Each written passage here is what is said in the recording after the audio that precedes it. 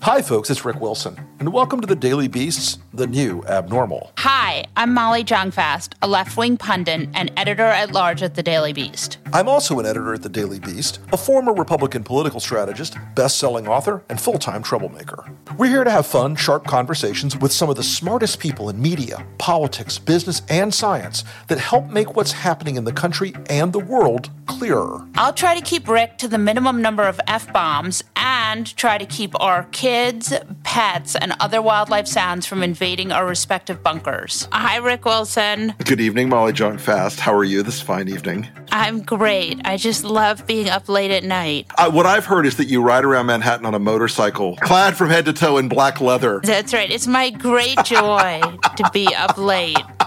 Do you fight crime? I fight crime. I crime. You know, just like the President of the United States, who also crimes. He crimes like a mofo. He crimes quite a lot. And we'll get to this further later in the broadcast, because America, I have an apology for you. Last night's special Democratic National Convention broadcast lacked the one element for which we are contractually obligated and obliged by state and federal law to provide, which is a segment called Fuck This Guy. Yes. We didn't do it last night. Sorry. We apologize. We shall make up for it tonight with extra venom. Yes, we will. And we have some good people for Fuck That Guy. We do have some good Fuck That Guys. So, Molly, what did you think of the convention this evening? I actually thought that tonight was somehow a lot better than last night. You know, Michelle Obama is like a once-in-a-lifetime politician who refuses to run for office. But so we didn't have that tonight, but I felt like it seemed more seamless tonight. I thought that too, and I thought that they pulled off doing the roll call in a weird way that went more smoothly than you would see it in a normally televised production on the floor of a convention center somewhere. I mean, I actually, for the first couple, my friend Mike Madrid said this earlier today. He said, you know, for the first couple, it was kind of weird. And then you're like, oh, this is how it should be done. And also the other thing is Democrats have like a decent candidate and Republicans have like insane racism, Russia, the pandemic. I mean, like, it seems almost unfair, you know, to watch Jill Biden in the school she's teaching at and versus Melania with building a tennis pavilion. I have made the joke now probably 17 times today, but I'm really excited about Melania doing the same speech that that Michelle Obama did last night. I can't stop it. I just can't help it. There is no way that Melania will be able to remember all those words. But I would say the point is that Jill Biden is very sort of decent and human, and Melania is whatever that is. Well, look, I think that what we're going to see, I think that was important, was that the Democratic Party, for the first time in a lot of ways since John F. Kennedy, seized control of the national security narrative again and positioned themselves as the party of strength, because they came right out and made it a centerpiece of tonight that Donald Trump laughs off and ignores the fact that Russia is paying bounties to slaughter American soldiers. And they recaptured that with a parade of both line soldiers and general officers who were all saying, you know, they have, you know, fought for this country and worked to protect this country, and they know Joe Biden can do it. I thought that was really interesting, and especially interesting as it regards the fact that they're targeting independent men in places like Ohio and Pennsylvania and Michigan and Wisconsin, in those states where they lean a little more toward wanting somebody who's going to be strong on national security. Those are the people that elected, you know, Ronald Reagan and George Herbert Walker Bush and George W. Bush, because their national security instinct is to be with the tougher candidate. And I think Biden positioned himself as the smart, tough candidate on national security tonight. I thought that was a really interesting moment for him. Yeah, I thought that he did a good job, and I thought Sally Yates was good. There was a lot of sort of interesting stuff. I thought she was great, by the way. I'm not sure. Yeah, and I thought that national security montage was good. Well, by the way, Molly, I mean, I think also the importance of the national security stuff in the convention tonight also came at a perfect moment, because the Senate Republican-led Intelligence Committee today came out with their 1,000-page Russia report. And did you notice that it totally exonerated the president? Did you see the same one that I saw? I'm sorry. I had a tab open. Mine had collusion. I had a tab open to a MAGA Eagle Patriot Super Q Forum 9000. That's the wrong page. Sorry. Oh, yeah. The report completely says that the Trump campaign was up to their ass in fucking Russians. They called Paul Manafort a grave national security threat. And they also suggested criminal charges against Junior and Clovis. Remember Clovis? Sam Clovis. Yeah, God, we haven't seen him since season He's from the one. way back now. And of course, Steve Bannon lied. And I know you'll be shocked to discover in the report that Roger Stone lied. Oh my goodness. Wait, but then, and he also shopped for a pardon. Right, of course. Right. So he did exactly what Bill Barr said he would be considered to be a crime. Correct. So essentially, I'm waiting for this to percolate through the Fox machine because they will try to repurpose this and find like 2 or 3 items in it and say, see, it was the deep state all trying to screw the president. But I found it a really striking contrast between the Democrats getting serious on national security tonight, taking that high ground back on it. At the same time, Trump is, the entire no collusion, you're the puppet line has been completely blown up once again by an investigative report. And it also brings the question of, why didn't Mueller get there? But here we go. Right. I was just about to get there. Is Mueller incompetent? Is Mueller corrupt? What is happening with Robert Mueller? Mueller was too much of an institutionalist and too much of a incrementalist. And I think when you're that kind of person, you have trouble understanding sometimes just how fucking wily and corrupt people like this are. And just what... That's quite lame. I am not disputing you. But I do think that, with a Democratic majority in the Senate next time, there's an opportunity to revisit many of these questions in great and extraordinarily painful and expensive legal detail. That is a real shame. I feel like you don't mean that's a shame. I feel like you're saying that's a shame, but the way you're saying it, no, a little bit ironic. I mean a delicious prospect. He's right now in his apartment thinking, he's like, I think I should better start Duolingo for Arabic because maybe Jared can get me a condo on the Red Sea somewhere when we have to flee the country. And he's like, Kimberly, you coming with? And she's like, Kimberly, wait, what? Hi, this is Rick Wilson. When I'm not doing our soon-to-be award-winning podcast or politics, I'm a private pilot. And every time I fly, I use a checklist. In a critical situation, a checklist can save your life. That's why I depend on them. In the time of COVID, you should too. If you want to get safely back to business during COVID-19, there's an app for that. iAuditor by Safety Culture will help keep your coworkers and customers safe. It's a simple safety checklist and inspection app that anyone can learn within minutes. It allows you to do things like follow CDC guidelines, complete COVID-19 safety inspections, maintain an audit trail, and stay safe. There are hundreds of preloaded checklists available to download for free. iAuditor is the world's largest safety checklist app with more than 600 million checks completed every year. Visit safetyculture.com to download your free checklist today. The New Abnormal is going to release a limited run series of bonus interviews over the next few weeks. Starting in August, we'll release a new one each Sunday. But listen carefully. Only Beast Inside members will have access to these. So head over to newabnormal.thedailybeast.com to join now. Your Beast Inside membership helps support the great reporting at The Beast and podcasts like The New Abnormal. Thanks. Eric Swalwell is the congressman from California's 15th district, a former 2020 Democratic presidential candidate, a member of Congress's Intelligence Committee, and a returning guest to the New Abnormal. It must be weird to be watching this and not to be edited and just the weirdness of it. It's weird. There's no doubt about it. I miss just the emotional moments of being in a convention hall, and certainly 2016. The historic nomination of Secretary Clinton and especially Michelle Obama's speech. It's different. It's not to say we haven't adapted, but, you just miss looking at how the speeches are affecting the people around you, and you don't get to see that. Nothing can replace that. And also the schmoozing, right? I mean, isn't that a big part of it? I'm so low on the totem pole. I don't get invited to those parties, Molly. Yeah, but you're fancy Congressman. You must people must be, No, there's the after party. There's the after parties. Yes. I definitely miss those. And then that's where, of course, everyone really takes stock of what happened that night. Look, we're adapting, and there's only one person to blame that we can't all be in person: Donald Trump. Yes.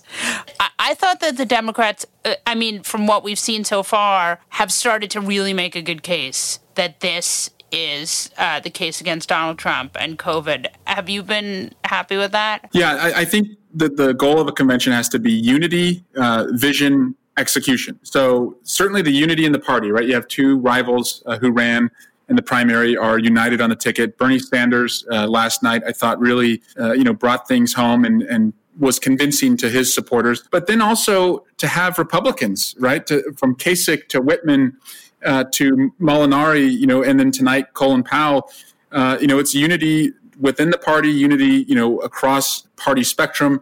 And then on vision, really focusing last night on COVID, because that's the most urgent need is, a healthcare crisis. But people really, they really want to know, what are you going to do? Not in the first 100 days. That's how long a president usually gets. What are you going to do in the first 100 hours? Because that's how urgent the needs are right now. Can we talk a little bit about where we are right now with the post office? Congress is coming back, or the House is coming back, but the Senate won't because of Mitch, right? Correct. And so we're scared by his corruption, but we're spared by his incompetence, right? So Donald Trump, recognizes that while our elections are decentralized, at least county by county, the connective tissue is the Postal Service. And so, if you want to sabotage an election, that is one way to do it, except that he did not realize collaterally he is sabotaging seniors and veterans who rely on prescription drugs. And some of those are his voters, and they're pretty pissed off. And this has backfired. And so we're going to vote this week to pass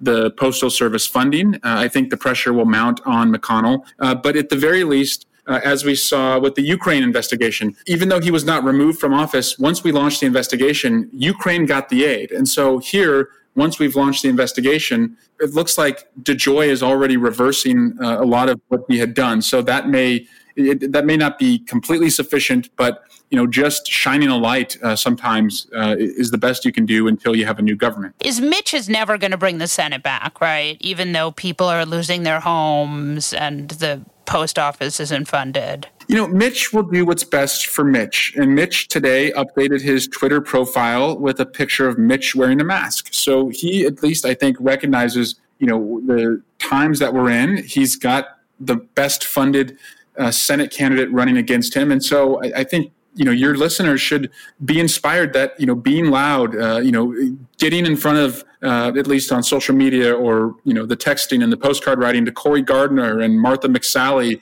Susan Collins, other vulnerable senators, to get them to call Mitch to have him come back into session. We shouldn't give up on it because that can move him. Okay, so that is something that people who are listening should be doing, is getting the vulnerable Republican senators to talk to Mitch. Yeah, and your listeners, caring enough about, the issue of the Postal Service being dismantled, look, that has brought Congress back to session. Credit to Speaker Pelosi, right? The August recess has traditionally been a time when members are in their district, off across the world on congressional delegations before a pandemic. And I've seen other instances that were pretty alarming and pressing, and Congress was not called back into session. And the fact that Speaker Pelosi would act, so swiftly with a plan, I think shows that, she is, in tune with what people care about.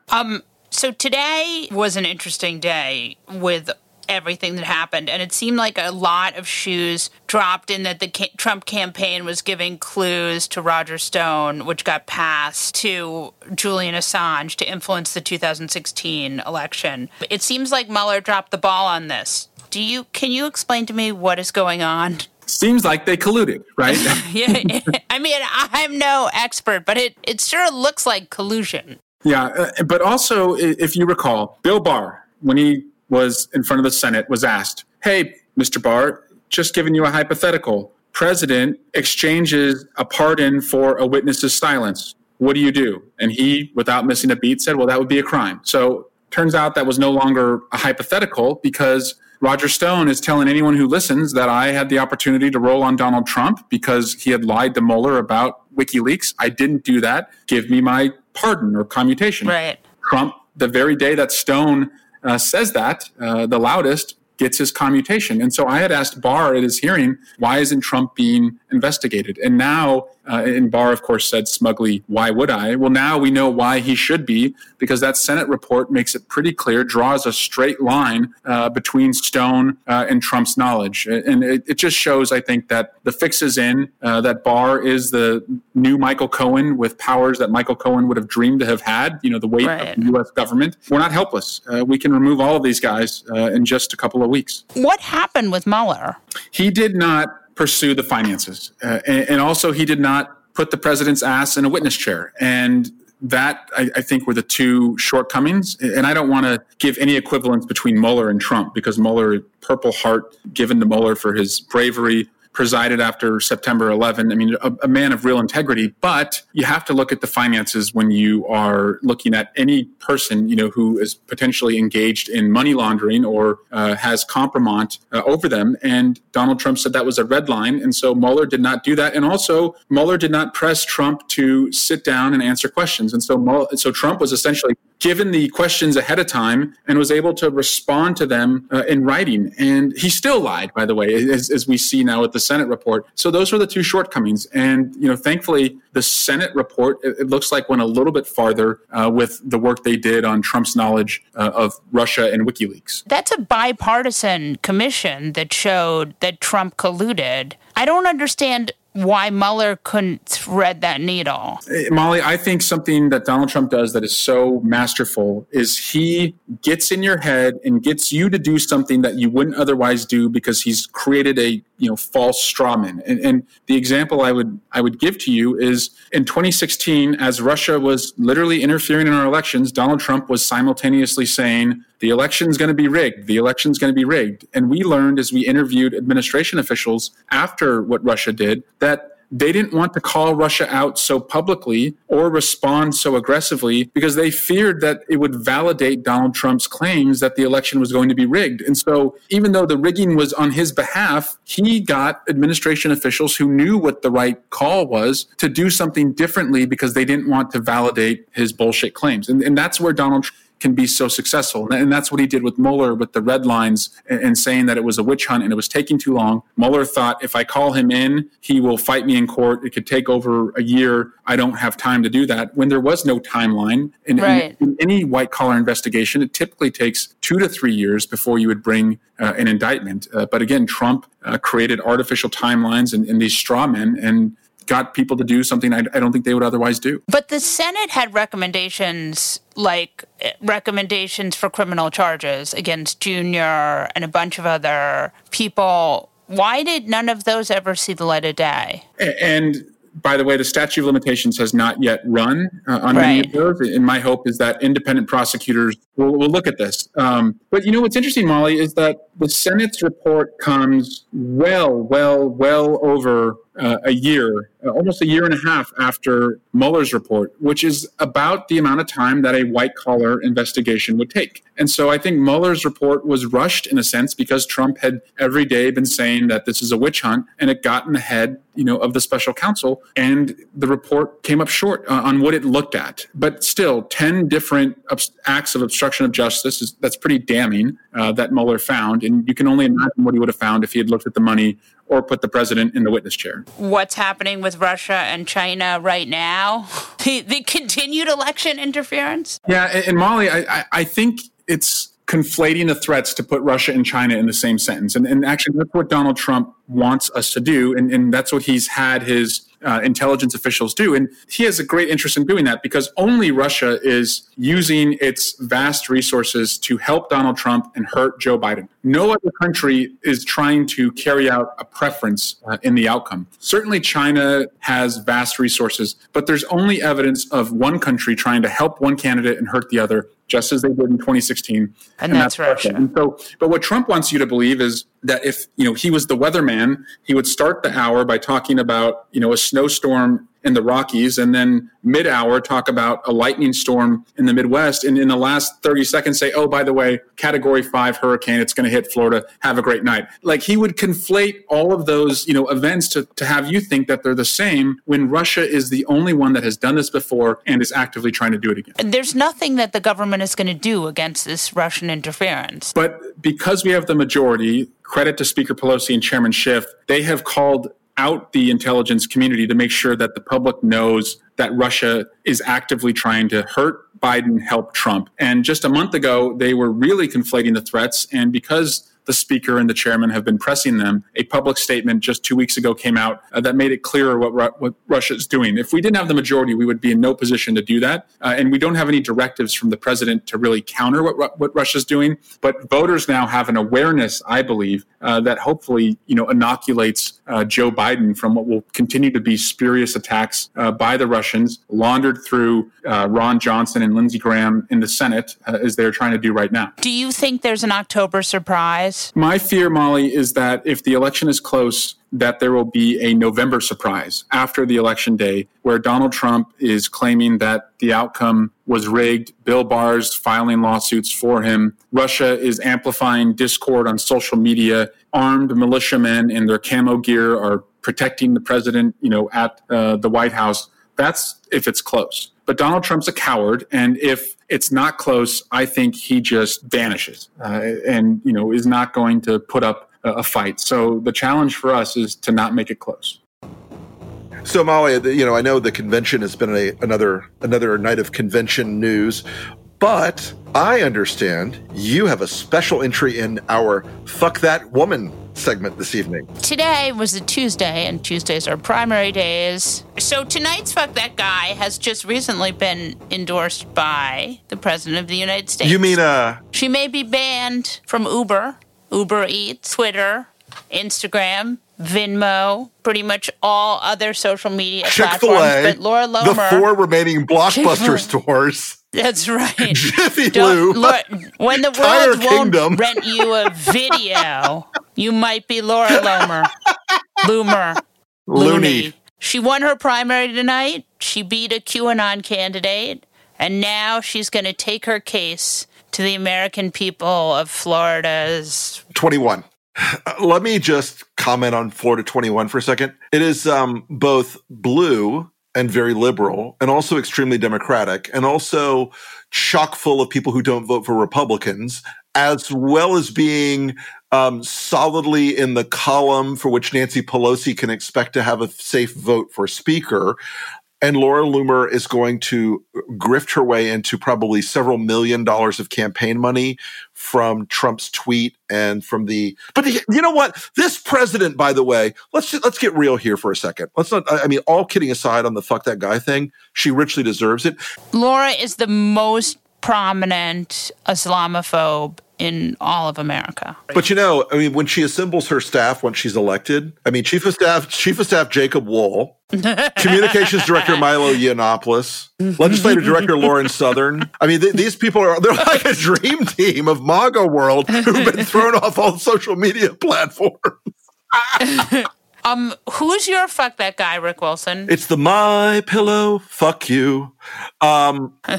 Did you see that thing today? I saw Anderson Cooper gut him, take Mike Lindell out to the barn and slaughter him like an ox. It was so gratifying and so delicious. What are they doing to oxes in Florida? We have oxen in Florida. No, I know, but are they slaughter? Anyway, continue. Mike Lindell. Yeah, Mike Lindell is now pushing an extract from the oleander plant, which if you grow up in Florida, you have a lot of oleander around. And when you grow up learning in Florida, don't touch the fucking oleander. Don't burn the oleander because it puts off cyanide fucking gas. It's a tree that produces very nasty things. Lindell is on this board of some flim-flam company that is pushing oleandrin, which is an extract from the oleander plant. This is like the science of homeopathic horseshit writ large with the president's bestie, one of the few corporate officials in the country that will be seen within a 500-mile radius of this fuckwit. He's now pushing this, and the federal government is heaving in behind this thing, and oleandrin is going to be the new the new hydroxychloroquine. And it just blows me away how these fucking skells are able to influence the decisions of the FDA, the CDC, and everyone else. It is, I promise you there will be a moment soon where Trump says from the podium, "Oh, Leandrin, many people are telling me it's really good. It works, cures the COVID. I'm going to take it if I have to." Fuck that guy. On that note, we'll wrap up this episode of The New Abnormal from The Daily Beast. In future episodes, we'll be talking with smart folks from The Daily Beast and beyond, from media, culture, politics, and science, who will help us understand what's happening to our country and the world. We hope you'll subscribe to us on your favorite podcast app and share the show on social media. We're just getting started and don't want you to miss an episode. If you'd like to follow us on Twitter, I'm Molly Jongfast and he's the Rick Wilson. Thanks so much for listening, and we'll see you again on the next episode.